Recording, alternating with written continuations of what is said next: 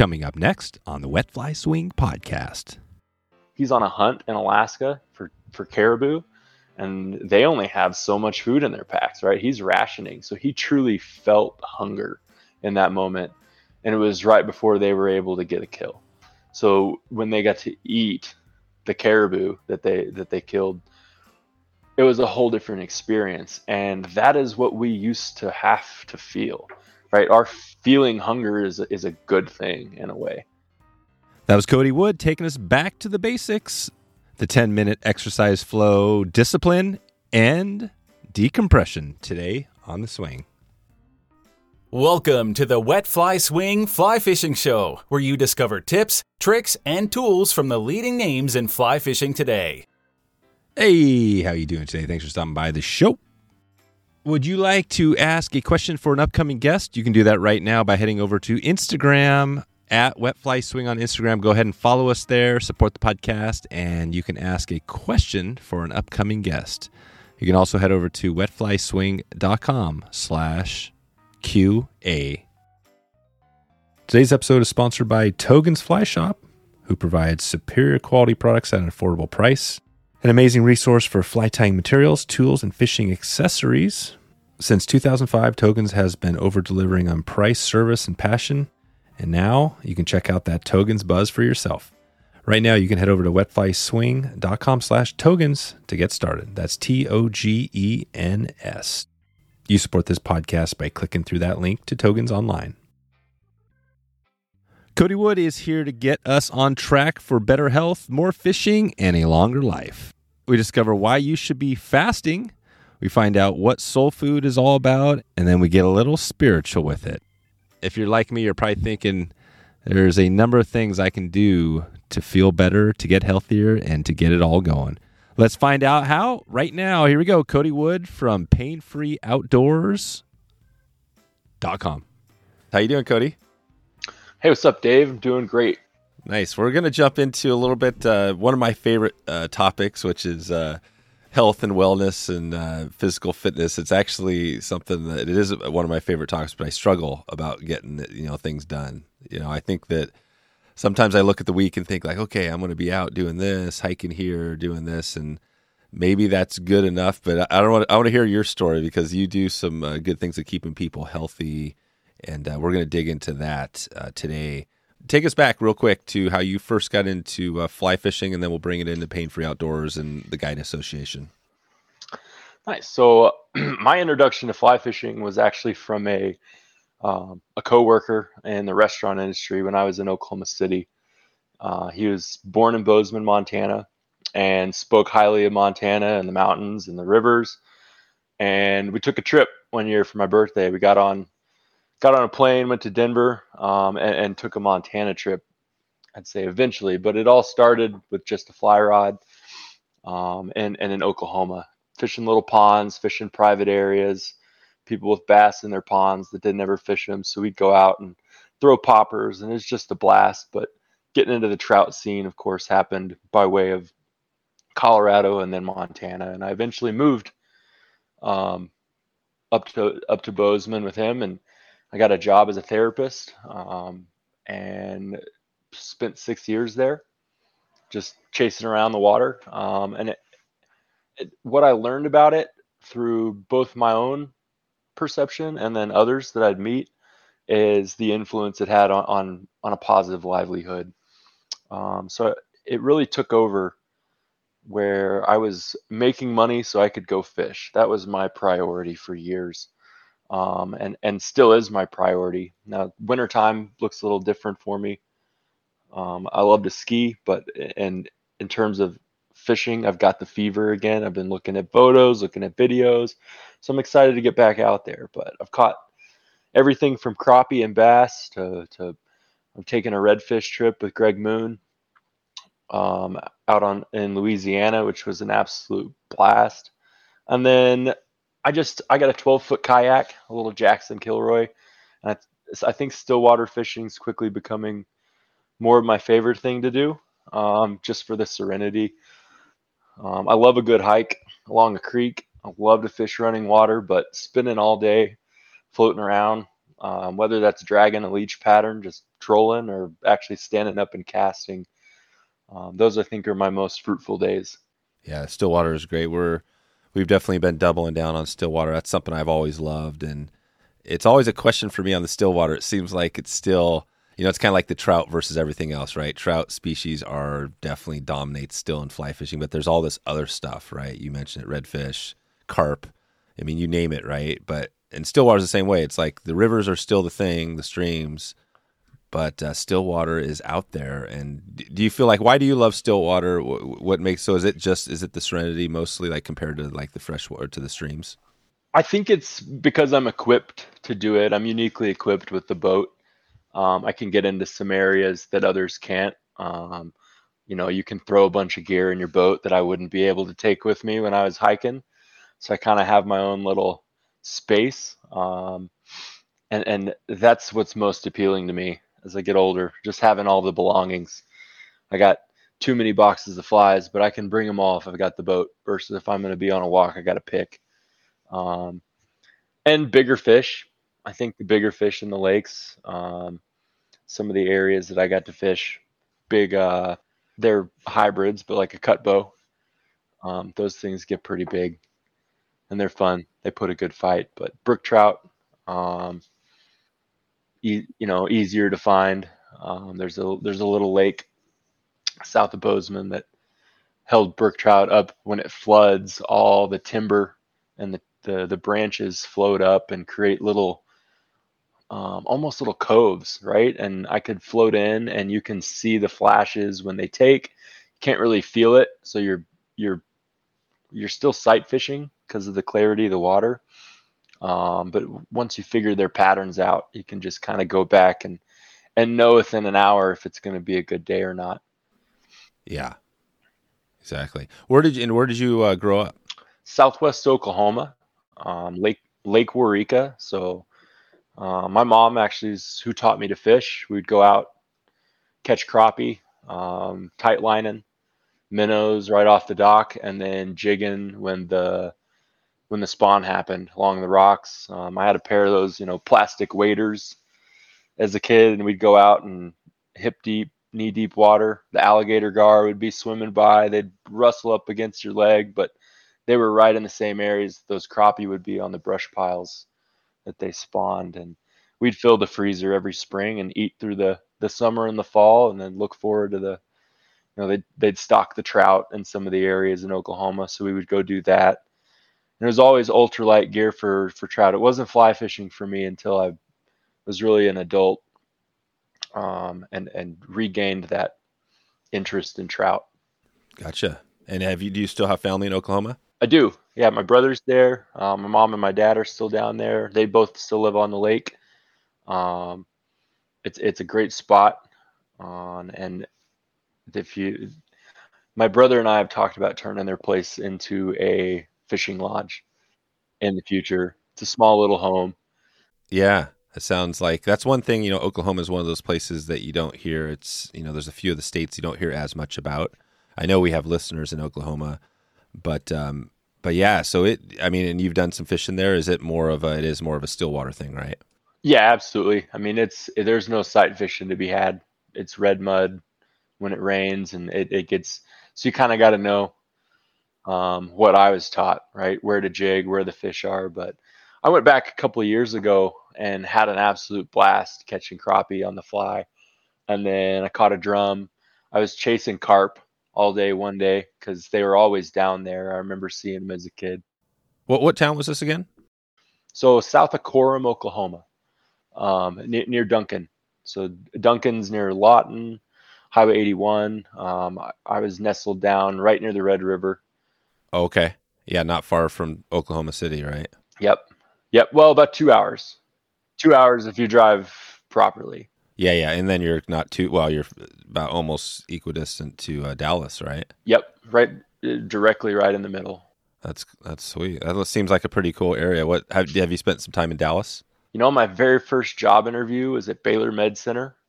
And by the time that I had gotten to the interview, I had already decided there was no way that I could ever live that lifestyle with that traffic. And I had a great interview, met two of the best surgeons in the world. I was super lucky to even have that interview, and they kind of saw me as a young therapist and asked if I really wanted to stay in Dallas. He had that insight, and I said I really don't. I said I appreciate you asking. Um, I just got out of school, like I'm looking to slow down a little bit. And ultimately, a year from then, I'd worked a year in skilled nursing in Oklahoma City, and then found a job in Montana. Moved to Billings, fished that area for about 16 days before my contract got bought out, and I got moved to Bozeman. So I got to live out my dreams there. Yeah, the Montana thing, it's such a cool thing. You there's probably lots of Montana type examples, but we've heard it from a lot of people, right? They touched their toes into Montana, and even me myself, right? I remember that trip I did as a kid to Montana, and I told stories about that for years. The first time to Montana. What do you think it is? Because Montana's changing, right, a little bit, especially like Bozeman, some of these places. I mean, I was there, and it had already changed. From Evan's perspective, they had moved away in '93. His dad moved because there were too many people, right? And they moved to Oklahoma. So I got a kick out of that. When I moved there, I was like, yeah, this is in a small town for certain, like big homes. And then it as you know, as everybody know, it expanded, it boomed. So I was happy to be there. Are you still loving it now? I'm actually in Utah. I'm in Spanish Fort. I moved down here in August. I moved away from Montana in April. I went to Arizona, pursue business, and then ended up in Utah in August. This last year? Yep. Oh, wow. Okay, so you moved. And why'd you head out of Montana?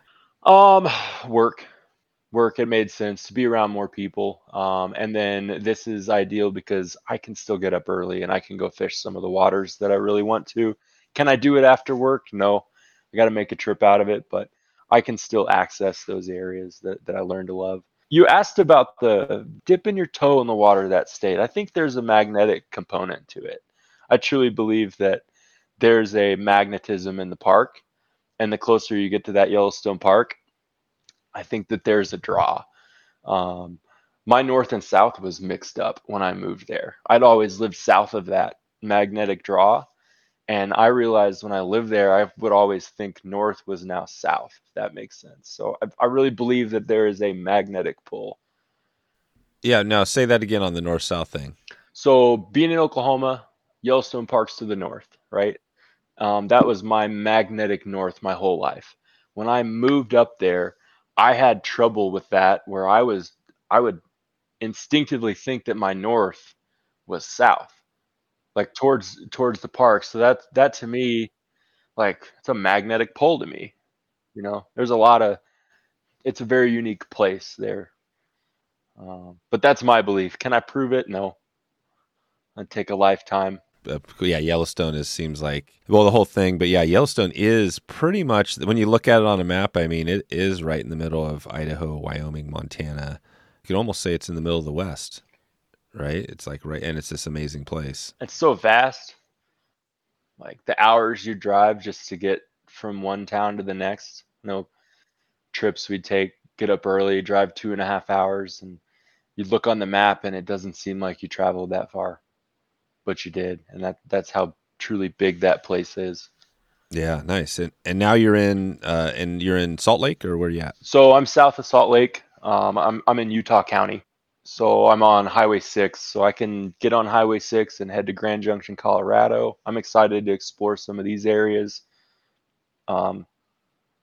Just east of me this summer, I've been looking at. There's some lakes and some things that I'm excited to get the boat out on and see. There's an area they have tiger muskie. That's something I've never caught before. And of course, tiger trout, which I know is what is it? A hybrid, right? It's a sterile fish, but it's something I've never had my hands on. So I'm excited to go target those and then see where life takes me this summer. There's going to be some big changes for me, I know.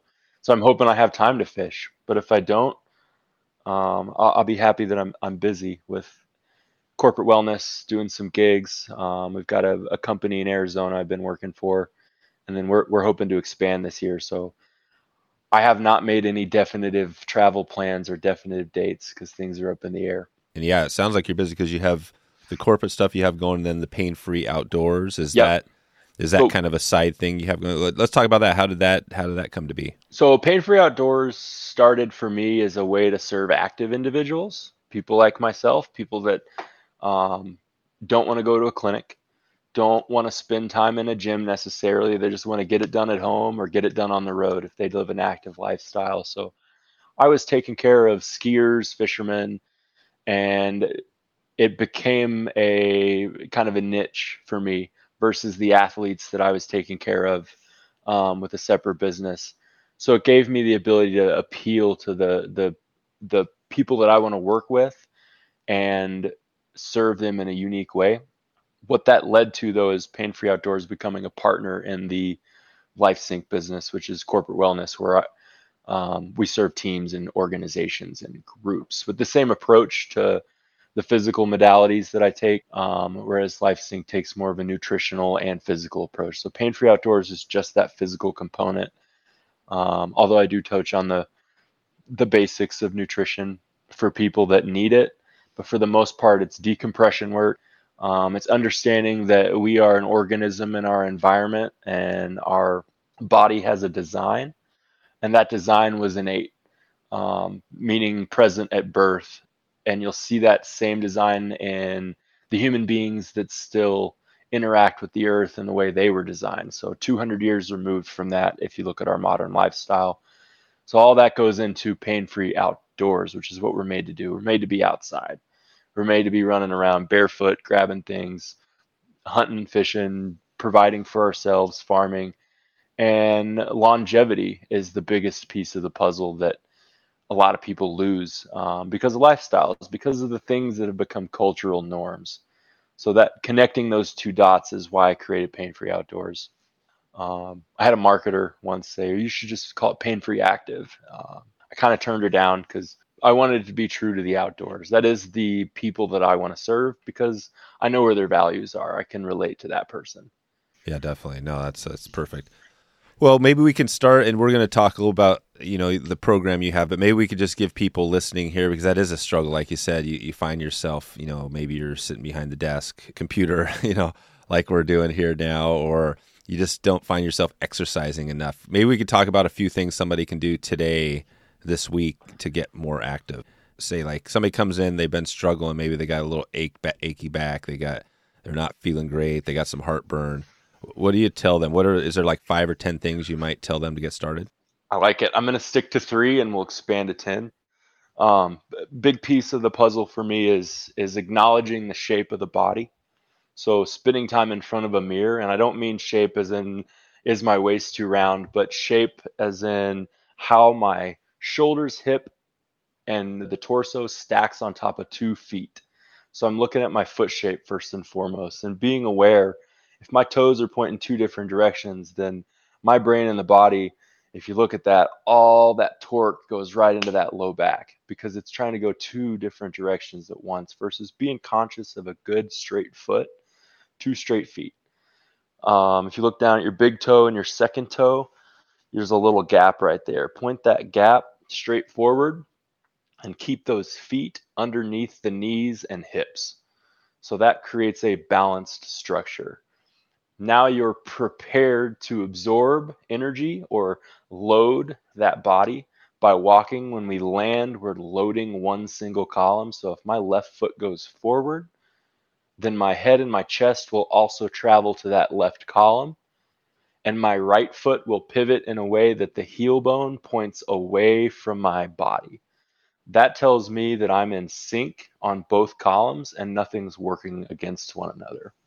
So spending time in front of a mirror and just being aware of those 2 shapes is a big piece of the puzzle so you can be more aware of your walking patterns. Because if I'm walking all messy and I've got all my pressure in my left side all day long, my left side is going to start to get overworked. So I need to learn to get pressure back over to the right side and back to the left.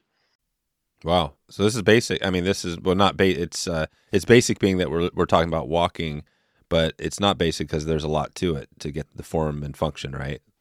And it's that shape. It's that ability to see it, right? And see, okay, I'm in a good shape versus a bad shape. So that awareness is always the biggest piece for me when I'm teaching, because all of the exercises I give are based off of that shape. Gotcha. I was just going to say, how similar is what we're talking about to, I think the first thing people might say when they see some of basically what you teach is like yoga. Is yoga similar? Are there a lot of similarities between, or is it yoga?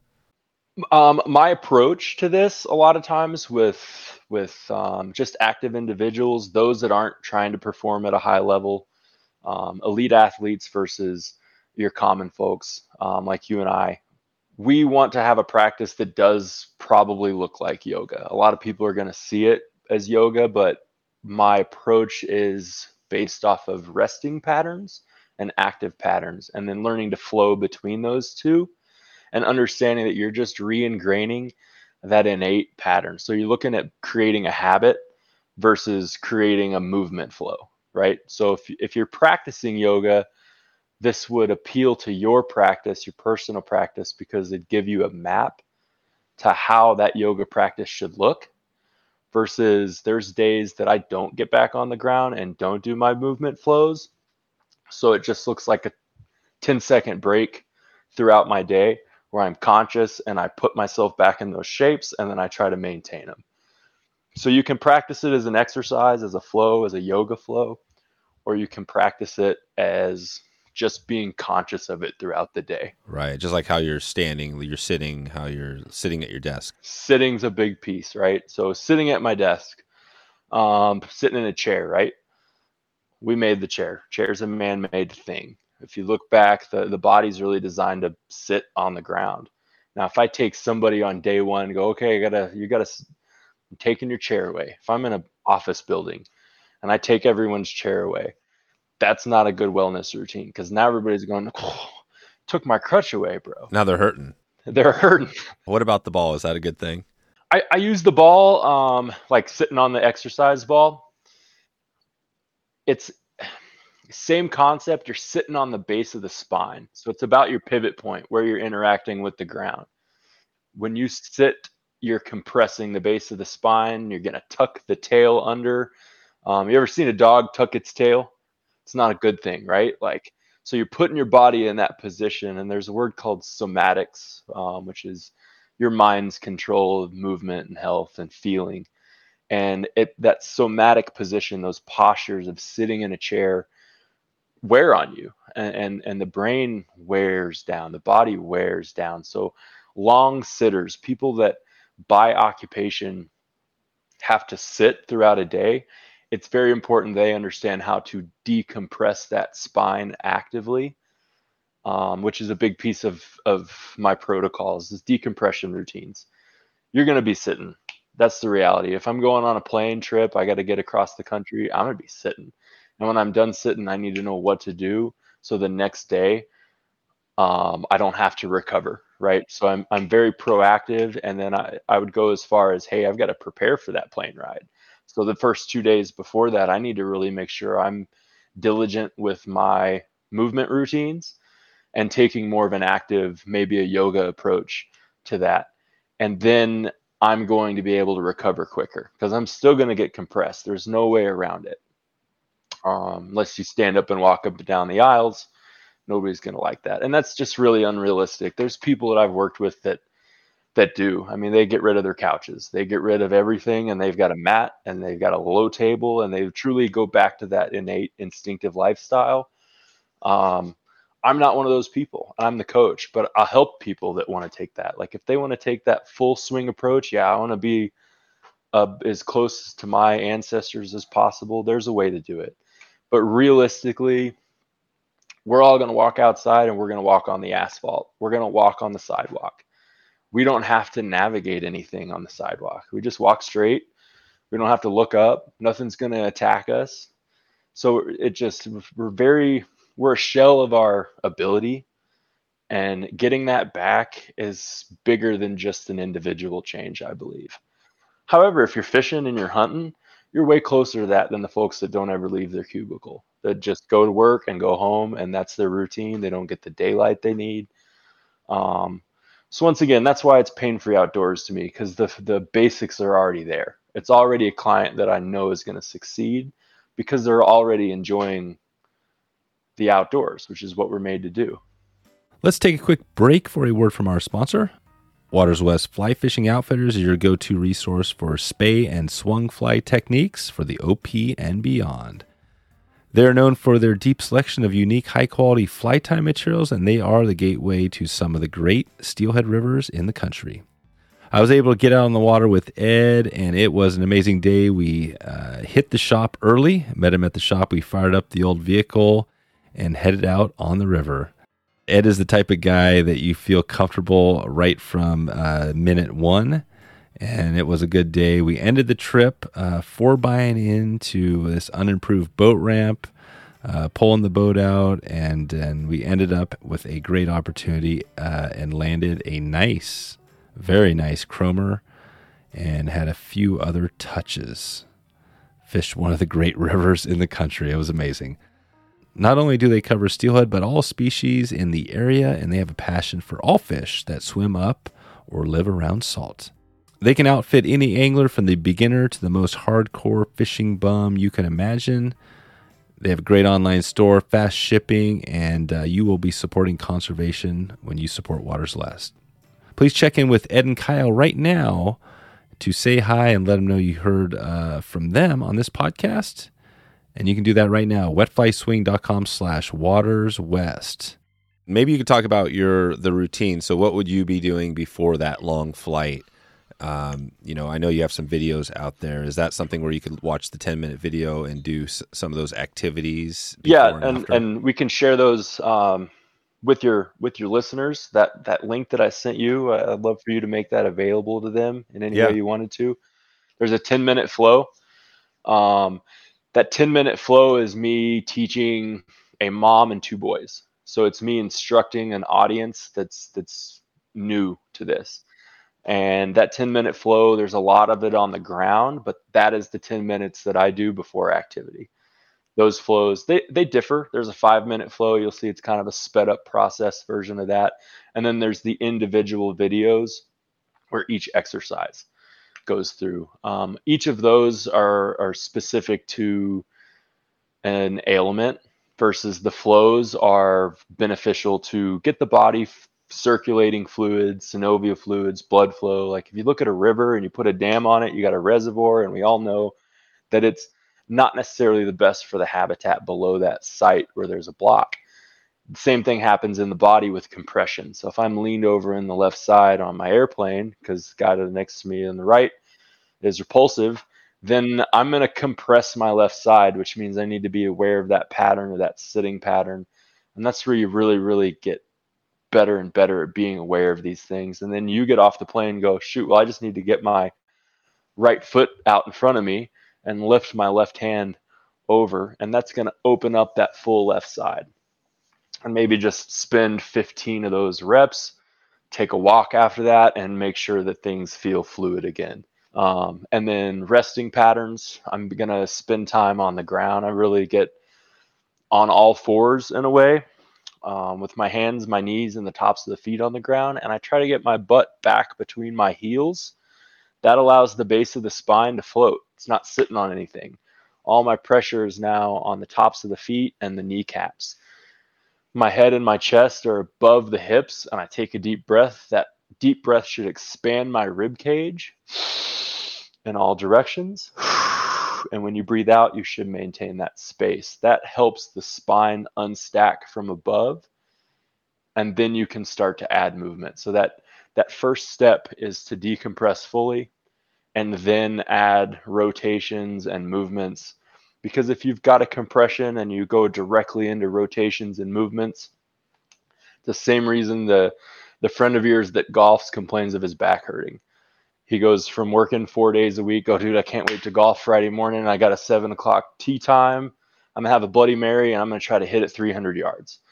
And then, the body goes, we're not doing that anymore. So it fights back, right? Like you get a response versus if you spend 10 minutes on the ground in the tee box or 10 minutes before you get in the boat and row, you're going to decompress that spine. And that millimeter difference is the difference in pain and performance. So you talked about shape. Where could somebody find out more on make sure they're standing right, sitting right with their feet and all that stuff? So I do a slow motion video assessment because of the intricacies of it. I look at the foot shape. I show you where the foot lands and leaves the ground. I show you where your pressure is. And those fine awareness drills, that's the skill set here for me. That's the eye. That's me being able to show you what I see, and then you understand it. Versus if I say, hey, stand in front of the mirror like I did earlier, you may not catch all of those intricacies. But it's a straight foot. There's an area of the foot that absorbs and loads pressure. It's to the outside. On the pinky toe side, it's the strong side of the foot. When you look at the anatomy of the foot, the anatomy of the hand is how I'd explain this. If I'm going to grab something and hold on to it, I'm going to use the strong side of my hand. If I'm going to pinch something, pick it up and write with it, if I'm going to use it skillfully, I'm going to use the skill side of my hand. A lot of people get their feet too wide and all their pressure dumps to the inside of the skill side of the foot, and they lose control of the strong side of the foot. When that happens, now the rest of the tissues above are fed into that pattern. So you see a collapse towards the inside. So getting feet back, maybe a hands width distance, a tennis ball, a softball in between the big toes, and pressuring to the outside of the feet, kind of lean forward too. It helps to put a wall in front of you, and you'll feel the back, the haunches, the butt muscles engage. You raise the heels up out of the ground. You feel them engage further. That's what I would call putting it in drive, right? We're going forward. We're headed for a walk now. So if you can get people into that and help them see where they're at when they're walking, a lot of people lead with their hips. Their belt buckle's the first thing to hit. Their toe lands pointing outwards, and they land the inside of the foot. And that ankle complex just gets compressed and softened and melts into the floor, right? Flat feet.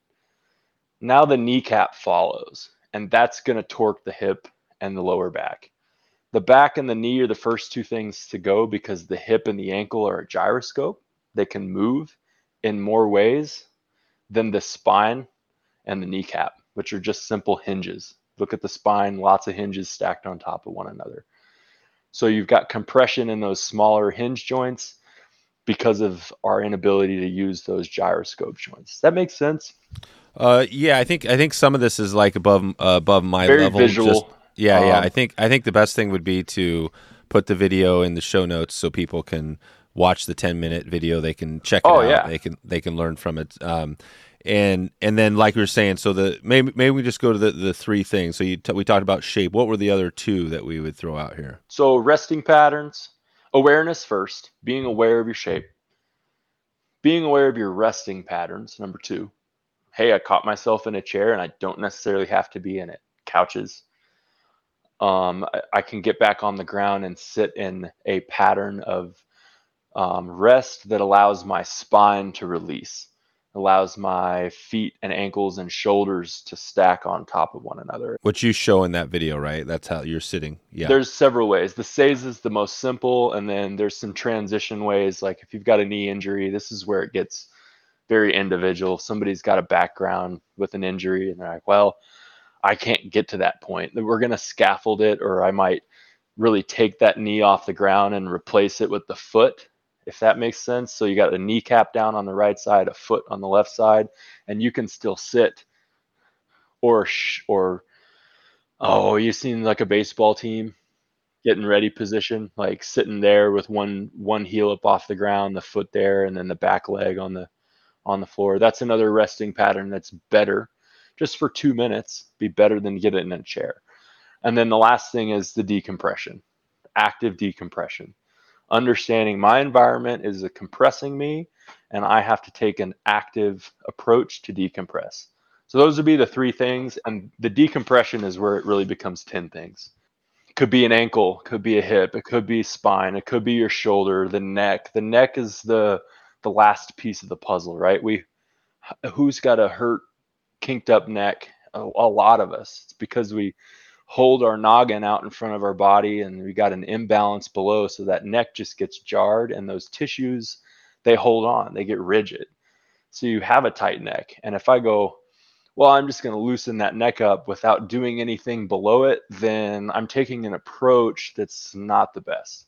So decompressing every joint below, and then a lot of times those necks and shoulders start to loosen up because we go after the feet and the hips. That's where my approach becomes unique, and a big reason I stopped practicing under the medical model, because of some of the restrictions that I have to follow. With a therapy license as an occupational therapist, you're not allowed to treat the ankles and the hips if you get a shoulder order from the doc. Oh, you just work on the shoulder. I'm like, well, it's connected, right? So there's some red tape in that field for what I truly wanted to do. So that would be another reason Pain Free Outdoors began. Gotcha. So you can do your own thing and do the whole body. It seems like that's one of the things that we struggle with in the Western, right? Western medicine is that it's there's plenty of struggles there, but one of them is that we treat the I don't know, right? They treat people after they've been impacted, and it sounds like what you're doing is more right, trying to get to this before you're injured. 100%. I had people in the rehab homes that had back surgeries, and I'm like, man, I wish I could have seen you before you had the surgery, because one, we wouldn't be trying these new exercises when it hurts to breathe. You'd already understand them and be able to do them. And then if you carry it out with a back surgery, then you'd be ahead. So like the prehab, but there's not a lot of, I'm going to say funding, right? Like you can't go get prehab. You can if you got good insurance and you ask the right questions. But most of these clinics, I feel like, will just kind of, yeah, you need a surgery and you'll be fine. But if you look at I crunch these numbers for the corporate programs. I say, hey, look, here's the reality. This is what it costs. This is how often they have to redo it. And I can speak from experience when I'm inside those clinics. It's not always the best care. You got new grad therapists, you got expert therapists, and they're all in the same room, and it's kind of a gamble. Like you got to do a lot of background work to find out who you're working with. So I believe in that, right? Like I believe that there's a better way privately, and I think a lot of people feel the same. I struggle with, you have insurance? How do I accept it? Because it's a hard no for me because of what comes if I say, yeah, I can accept insurance. Because now I have to play by those rules.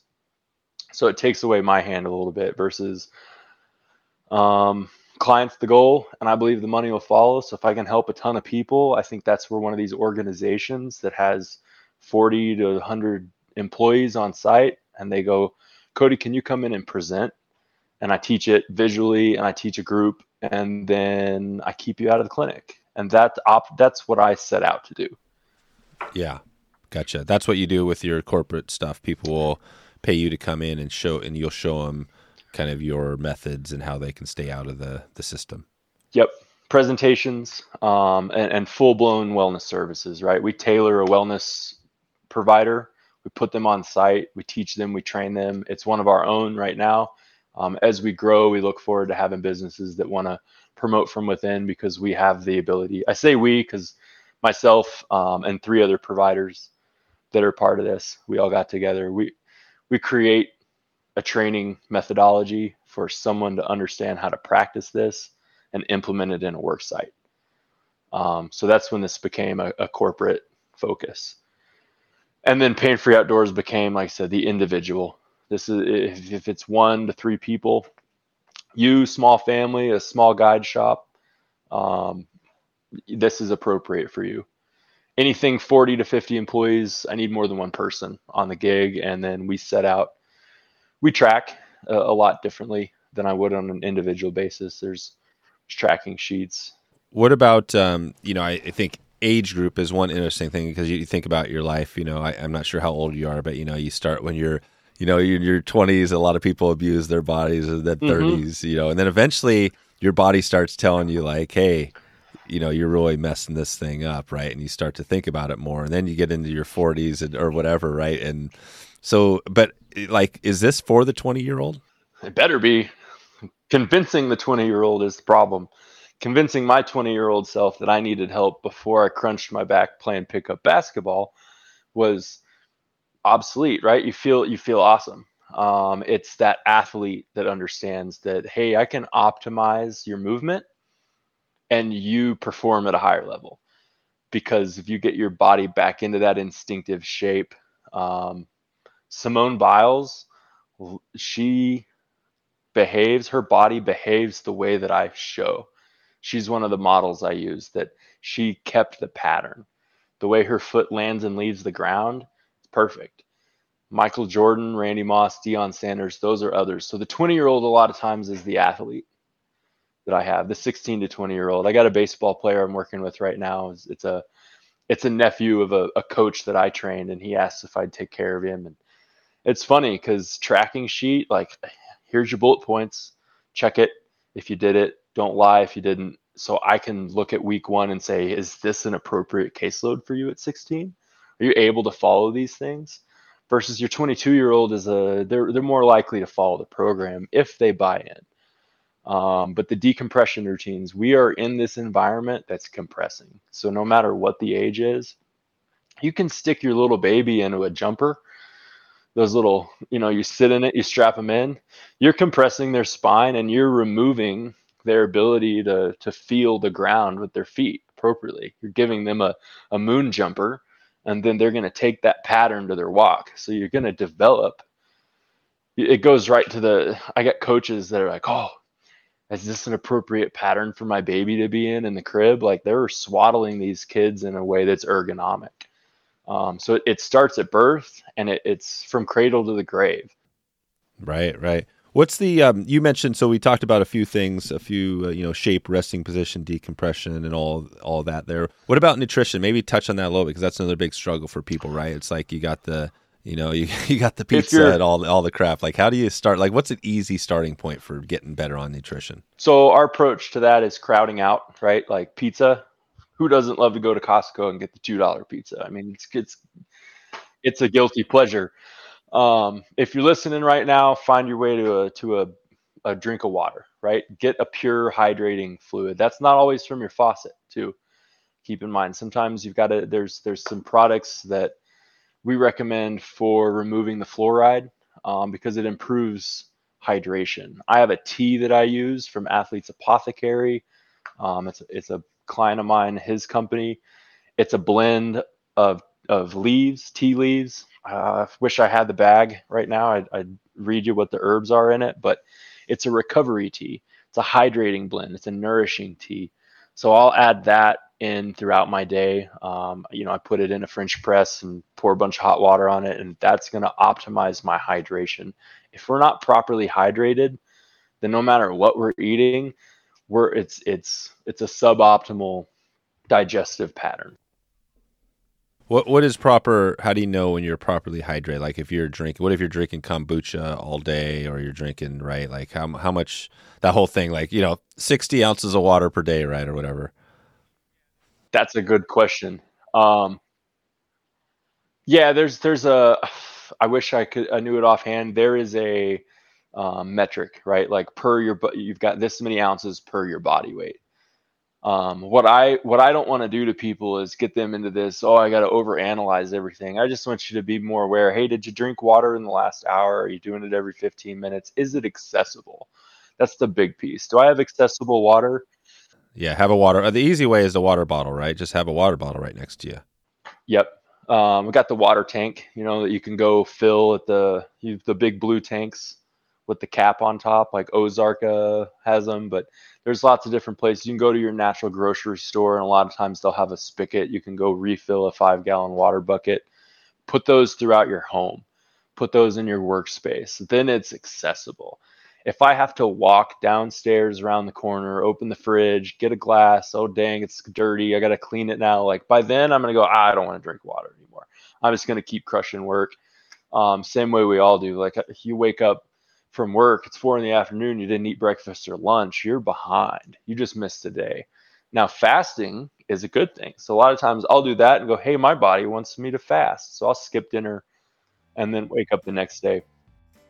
Today's episode is sponsored by Maverick Fly Fishing. They make the lightest Euro nymph reel in the world, which makes your rod more sensitive, casting more accurate, and you can hold your dead drifts longer without the shoulder burn. This reel is so unique you may not even recognize it as a fly reel. I had a chance to fish the Stinger reel with Jeff on his home river on the Truckee. The biggest thing that I remember is the weight. The weight really stuck out because you can't even barely tell there's a reel. It's essentially kind of like you're holding a rod all day long. I mean, it's that light, and when you're Euro nymphing, that is a key. And the other big thing I remember from that day was catching a fish on my first cast. Pretty cool to be down in that part of the country and have some great success with Jeff. Maverick keeps things simple by offering a Euro nymph product line with essentials you'll need from rod, reel, fly line, and leader system. Euro nymphing doesn't have to be complicated, so let Maverick Fly Fishing get you started right now. You can learn more by checking out Maverick's YouTube channel for some tips and tutorials. And you can also head over right now to wetflyswing.com/Maverick to check out the good stuff they have going. That's Maverick, MAVRK, wetflyswing.com/Maverick to support this podcast and take a look at one of the most unique and efficient Euro nymphing setups on the market. Okay, back to the show. How is that different? How is fasting different from just skipping breakfast and lunch or something like that?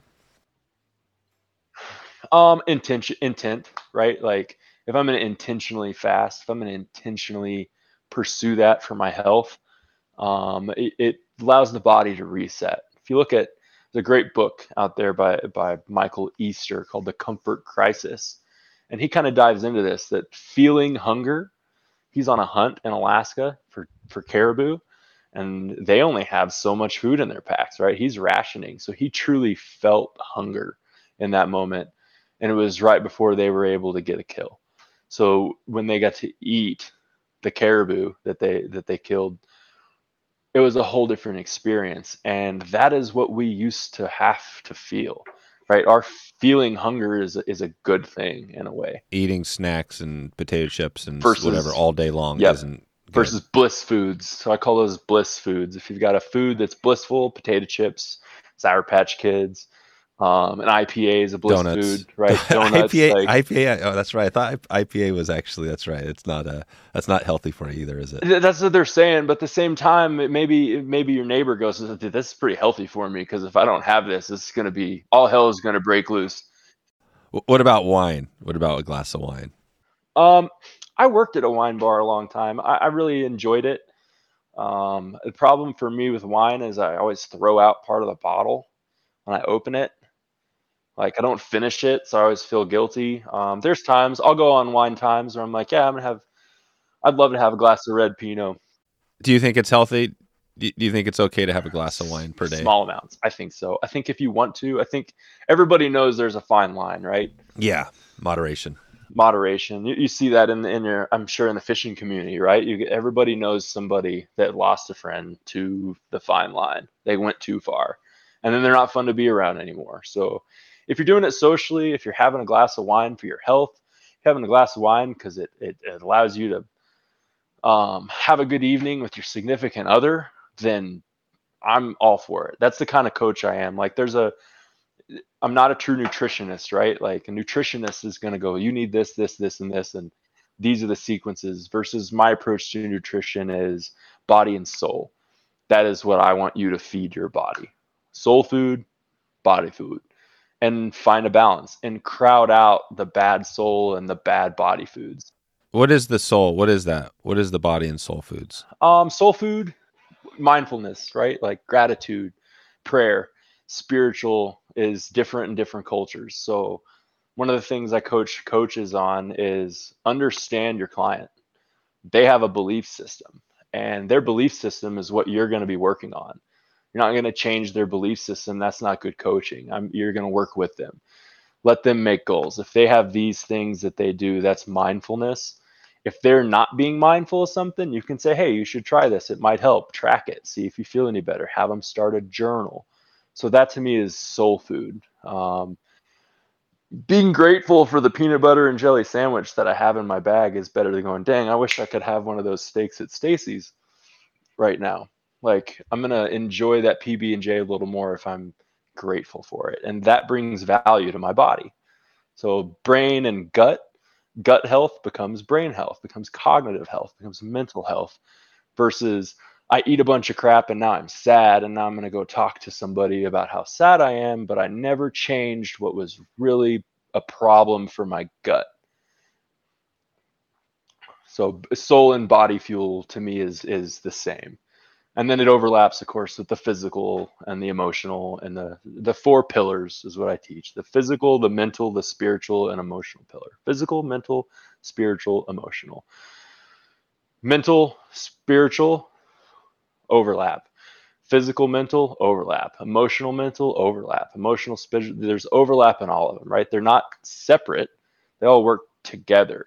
But if you're mindful of each of those pillars and you find, am I mentally strong, or am I just focusing all my time on getting physically fit? And you'll see that in your CrossFitters, right? In your athletes, physical fit, but they don't nourish their mind. They don't take time off. That's a big piece I've had with some of my former athletes I've worked with. Take some time to yourself. Go fishing. Have you ever been fishing before? It's great.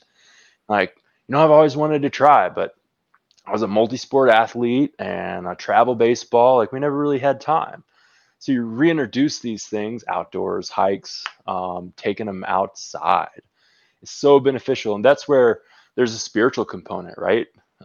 Especially in the fly fishing world. You feel a connection. There's a zen to casting. When you feel it and you've got your rhythm down, oh, there's nothing better. And then if you catch a fish, like, whoa, bonus, but I was already having a great time. And that to me is a spiritual pillar for me personally. Fishing is a spiritual thing for a lot of people.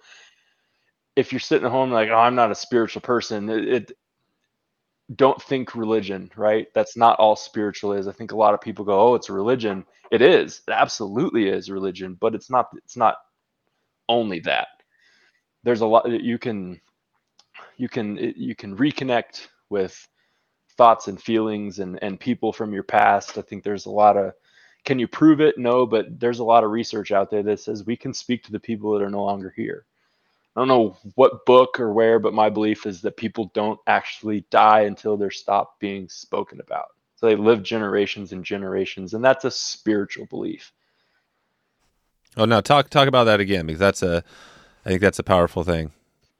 So if I know my great grandpa was a great person and he accomplished a lot and it was never written down, the minute I write it down and share that, he is still alive. Or podcast about it. Or podcasts about it. That's what's the beauty. Like, sharing information about an individual keeps them alive.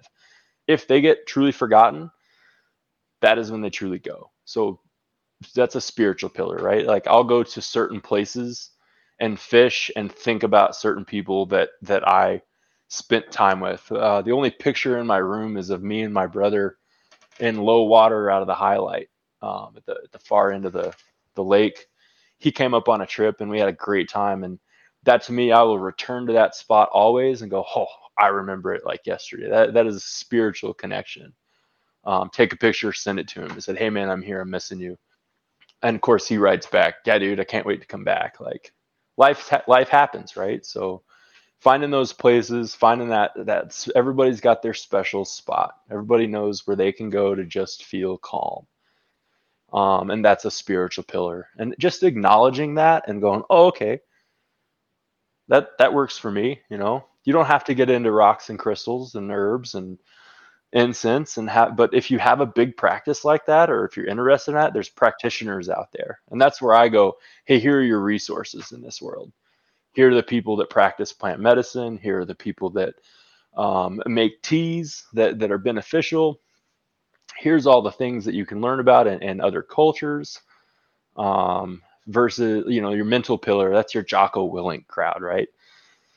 You go listen to Jocko and you're like, yeah, I'm ready to run through a brick wall. That's a mentally strengthening human being because of his approach.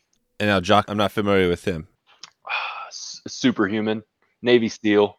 Jocko Willink. Willink, yeah, like Joe Rogan, Jocko, that kind of crowd, right? Like, very, very intense. I'll get a link out to Jocko and some other stuff we talk about today in the show notes here, because I want to follow up on some of this stuff is, I mean, it's all great, but I think some of it, right, it's like baby steps. So somebody who's brand new to this kind of gets you into my world. That is how I see it. It's all one thing. It's all one big shape. It's all a big ecosystem. So to get heavily focused, hey, my back hurts, I can help you because I can show you how to decompress. But then to see why it got compressed in the first place, that's where these other pillars get opened up. Here's the, and I'm just at the, Jocko has a podcast, which is great. Episode 375. There will be ups and downs, wins and losses. Do your best with Force Recon Marine. Right. So he's basically he's interviewing, right? It sounds like he's a Marine. He's interviewing ex-Marine. I mean, that's the thing about it, right? There's a lot of power there too. I mean, I just talked to somebody yesterday who was a ex-Navy, who was in the Navy. And right, I mean, a lot of his discipline comes from that. Like, that's a pretty powerful thing, right? Do you find that discipline is a big struggle for a lot of people? Yep, because of our culture, our environment. It's so easy to go, I can sleep in. And why does the isn't that interesting that, like, it's in our country, we've got great armed forces, great services, but there you do have the discipline, I guess, because you have to. If you sleep in, it's the difference in you and your men sometimes, right? Like, there's bigger problems. And that is what they understand. My dad was Air Force vet. I grew up in a home where discipline, right? I had a checklist on the wall. I had to do those things every day, or there was no fun to be had. Did your dad put a checklist for you on the wall? I had so many checklists. And when as I get older, I'm like, that was a great tool. They understood that because both parents are also occupational therapists.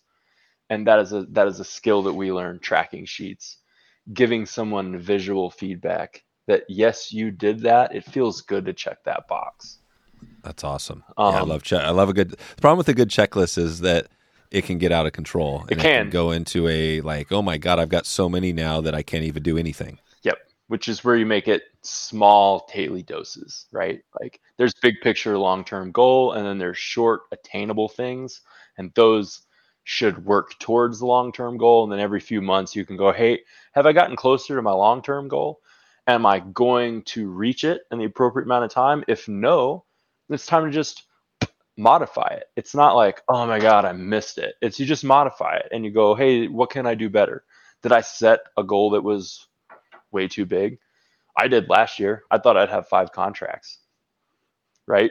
And then by the end of the year, I'm like, I'm not going to have it. And then I had to go, hey, it's fine. How about we just, instead of focus on 5, let's focus on 1 and do a really good job at that 1 and see if it turns into 2, because 2 will turn into 4. 4 turns into 8, and now I've exceeded my goal. Exactly. What's the so if we had somebody listening here, we've talked about a couple of checklists. We talk about kind of the 3 things at the start, kind of the 4 of your broader. What would be a checklist we can give somebody today to get started if they basically are at square one? Hydrate. Number 1. So hydrate. So that's number 1. Number 2, modify your environment so you have success. You got clutter everywhere, it's affecting you. You're not going to do your exercises if you've got the basics. You got clothes thrown about, right? If you don't have a place for those, and organize, and then decompress, and have a routine where you follow that decompression routine daily, follow that hydration routine daily, and track it, right? Did I do it 3 days in a row? Yes. Awesome. Guess what? Day 6 and 7 is going to be way easier than those first 3 days. Getting something started is the hardest. So if you do a 7-day checklist, do a 3-day and then do it twice. And now you've got a 7-day checklist versus, oh my God, I missed 2 out of the first 3 days. I'm not going to make it to 7. And now you spiral. Hey, I missed 2 out of the first 3 days. I start over tomorrow. I'm going to get 3 in a row. Is it important to do this daily? I mean, just like this, like routine, you hydrate, you got clutter, routine. You got decompress, track it. I mean, you'll do be it happier, daily. right? You'll function at a higher level. You'll strengthen these little things, and it strengthens the big thing, the big picture. It carries over to the rest of your life. That's where little bitty things make the bed, right? It's so easy to go, I'm going to get in that later. I don't need to make that. Or, oh my God, I'm busy. I got to get up and get going. And I missed the very first thing that I should have done that day. Just do that. Simple. It doesn't have to be, you don't have to put candles and a mint on the pillow, but like just tidy it and then move on to the next task. Shoot, everybody does it. They move on to the next task before completing the task before, and then by the end of the day, like, I didn't get anything done. I got 25% of everything, and now I got to do the same thing tomorrow. It's going to take 4 days, and I'm going to get it all done on day 4. But I'd be a lot happier if I just choose little things that I know I can finish and then move that big project. Just do a little bit at the end of the day towards it, do a little bit more, schedule the day before, prepare the day before. That's a big piece for me. I have to write it down and go, this is what I'm going to do tomorrow. Otherwise, you wake up and you're like, oh, I don't know what I'm going to do today. And first thing in the morning is the wrong time to try to figure it out. Like, you should already have your map in place.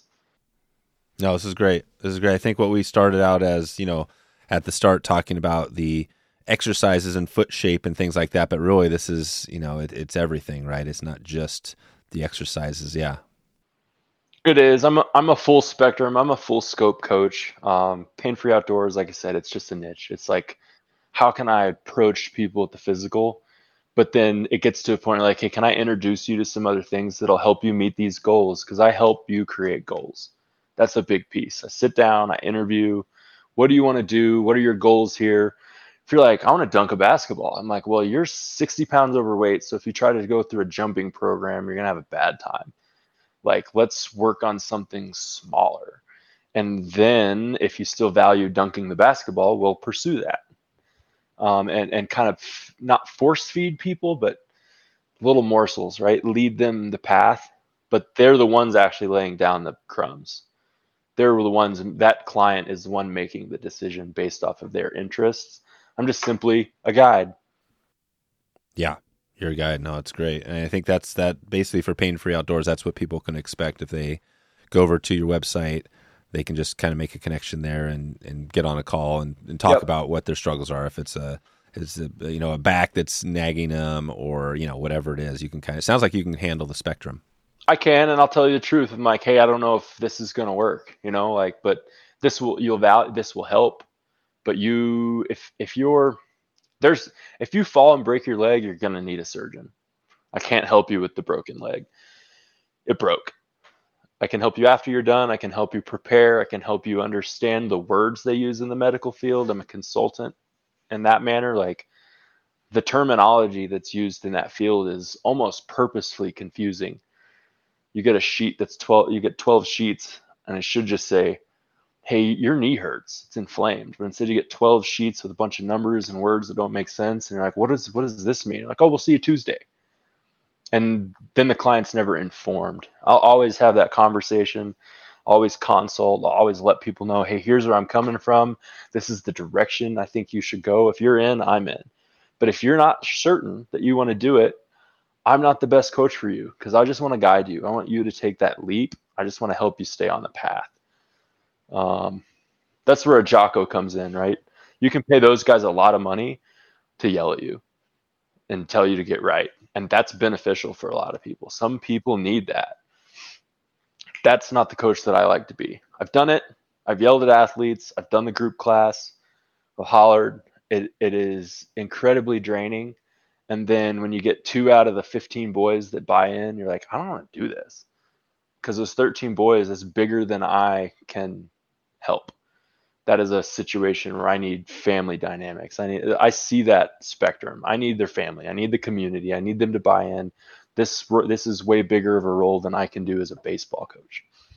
Like, does that make sense? Yeah. I jump all over the place, Dave. No, I like it. I think that's a good place to take it out. That really, I mean, there's a lot to this, but probably a good first step would be we gave folks a few, tips and steps to get started, but probably I got some great books. Yeah.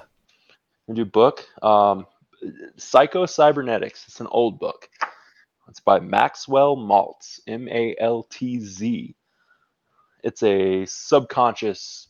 You talk about mental pillar. It's probably your best resource. Okay, perfect. Understanding the mind, understanding the self-talk, understanding that, hey, how I present myself is a reflection of how I'm viewing myself. So when I'm in a circumstance, a lot of times it's me that put myself there, so don't blame. It's a great guide to kind of lead you through why the brain does it that way, why it does put you in those circumstances, because it's a defensive mechanism. Best coaching book was Making Mavericks by Frosty Hesson, Hesson. It's a surf memoir. But that book is why I got into coaching as a therapist.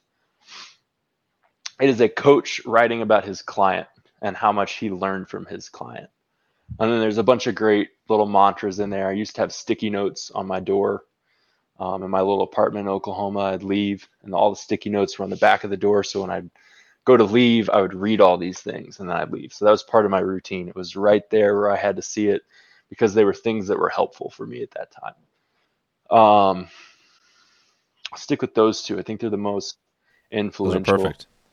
Those are perfect. We'll put those in the show notes. Let's take it out here. We'll do our 2-minute drill and take this one out if that sounds good to you. Yeah. All right, perfect. What's 2-minute drill? 2-minute drill is the way is forcing us to wrap this thing up, and I just have a few random questions. Actually, these will be easy for you, and we'll just take it out here, and we'll see if we can make it in 2 minutes. Ready? All right, here we go. So what's you mentioned the boat. Take us back to that boat. You may have said it, but what is the kayak you're using now? I'm in a Jackson Kilroy. Kilroy. It's a sit-in stable kayak. I can stand up. I can pack it. I've floated just about the entire Madison River with it. Nice. So it's good lakes or streams. Yep. Perfect. Do you know your local flight? Do you have your local fly shop down there, or closest fly shop? So closest one to me is going to be Cheech's shop, which is. Oh, it is. Yep. Yeah. Perfect. And then I don't consider it a fly shop, but I want to meet the Short Bus Diaries boys. I'd like to run into them. Yep. That's right. They're out there too. Cool. Yeah, I'll put a link. We'll get a link out to that Cheech episode we had a while back. So you talked about a lot of first steps. What is the first step to health? Like one step to one thing we can leave somebody with today. Be intentional. Be aware. Right. Awesome. What is the as far as products? I'm sure you got a lot. What would be one product we could take a look at that would help us get started on that? Intentionality or anything around health. A consultation, right? Like let me have a conversation with you. Yeah. Do you do those consultations? Is that a charge, or do you do that for free? Yes. Yes, it is. It is free. Let's do it. If they're a viewer, let's talk. If I've got the time, get on my schedule. Donation only. Okay. Good. Like if you truly need me and you can't afford me, I'm not going to turn you away. That's how I work. Okay. Perfect. I do have a rate, but in terms of if you're listening and you want to talk to me, send me an email. Let me know you heard me on the show, and let's get it on the phone. You might catch me on the ski lift. Yeah, but I'll talk to you. That's great.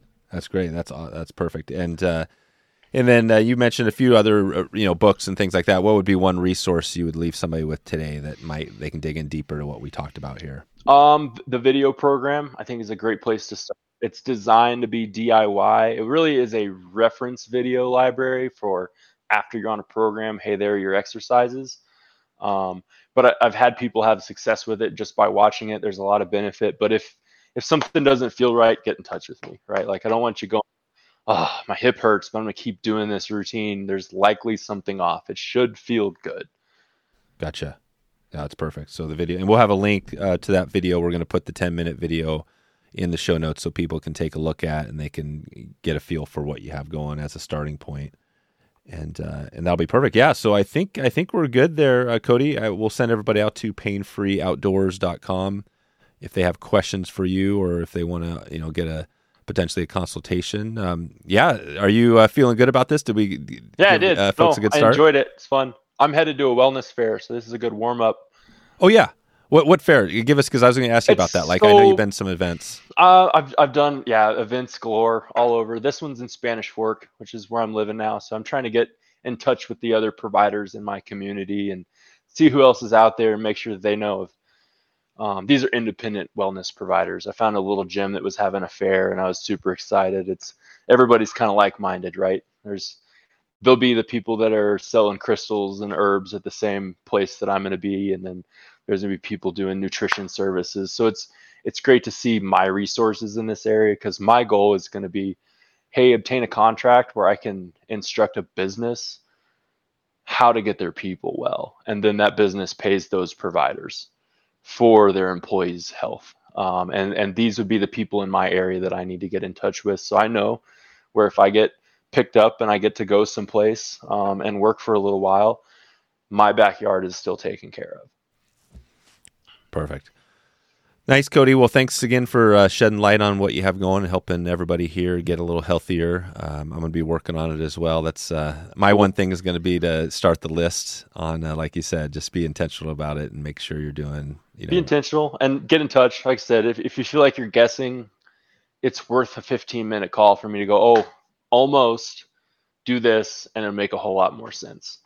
That visual aid is a big piece, which is where those video consultations come in. I can show you what that assessment looks like. I can show you in your own body. So let me know. All right. I'm happy to help. I appreciate the platform, Dave. Yeah, thanks a lot. I've had a blast. I hope to hear from you soon. There we are. wetflyswing.com/471. 471 right now. Check it out, and you can take a look at that decompression flow. We're going to put a video in there. You can find out what Cody was talking about today, and take a look and get started right now. This is going to be awesome. I hope this kickstarts you right now. Quick reminder, Instagram, that's where you need to be. If you are on Instagram and you haven't checked us out, follow us at wetflyswing, and you can ask a question for an upcoming guest. This episode is a great reminder about health and staying healthy. And I recently had a close family member who was in the hospital. It was a big worry. We didn't know what was going on. It turned out that things are looking better now, but it was scary. And I've also got a funeral to go to this week. And it's all just a reminder that, that we want to stick around. And life is short. And the healthier you are, the more time you're going to have on this planet, and the more fun you're going to have, the more fishing you're going to be doing. So yeah, let's find out, like, what can you do right now today? Let's make a pact with me. What can we all do right now for a better life, better health? What's that one thing? Join me right now. Let's think of this. If you can, why don't you send me an email, dave@wetflyswing.com, or DM me and let me know what is that one thing you're going to be doing maybe over the next 30 days. And give me a heads up. It can be anything. It can be cutting something out. I don't know, eating better. I think my 30-day, I'm going to announce it right here. My 30-day challenge here is that I am going to run every single day starting right now. I've been kind of sporadic over the last numbers of months, years.